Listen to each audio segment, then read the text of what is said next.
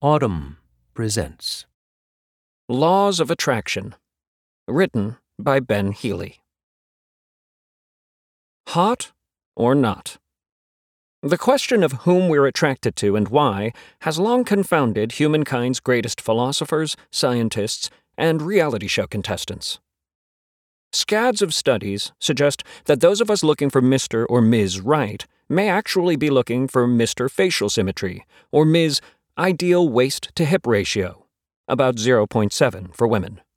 But other research suggests that whether a trait is attractive depends on the type of connection you're looking for. For example, women in one study found men with facial scars more appealing than other men for short-term relationships, but not for long-term ones. In another study, men with beards had an edge among women seeking long-term relationships, a finding that might give clean-shaven guys with scars an idea about how to turn a one-night stand into something lasting. If all of this sounds heteronormative, it is. Almost all research on attraction involves straight people.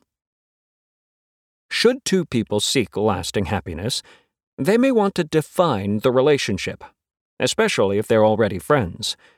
As any Harry or Sally can tell you, while women often mistake males' indications of sexual interest for expressions of friendliness, men consistently mistake females' expressions of friendliness for sexual interest.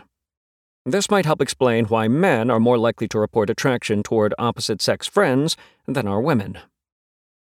Further complicating matters, University of Virginia and Harvard researchers found that women were most attracted to men whose level of interest in them was ambiguous. Those of you playing at home may have noticed that men have more predictable and physical definitions of what makes a woman attractive than women do for men. Elsewhere in the "Hey, eyes up here" school of attraction science, people in one study tended to look at faces if seeking love, and bodies if motivated by sexual desire. In another study, people tended to check out a romantic prospect's head and chest, while they focused on the legs and feet of someone in the friend zone. If two people can get it together to go out, they are likely to wear red or black, especially common choices on a first date. No wonder. Red makes everyone seem more attractive, both to themselves and to others. What they order matters too. Researchers have found that a woman is more likely to find a man attractive if she's eating something that's spicy rather than sweet. A drink may also help, but only one. In an experiment, people who had the equivalent of a glass of wine were rated more attractive than people who drank either no alcohol or more than a glass. Perhaps because they seemed more relaxed, or maybe because they were attractively flushed. Of course, true hotness lies within.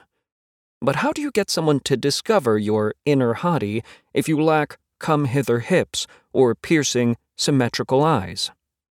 A red shirt, a glass of wine, and a little curry could be a good start.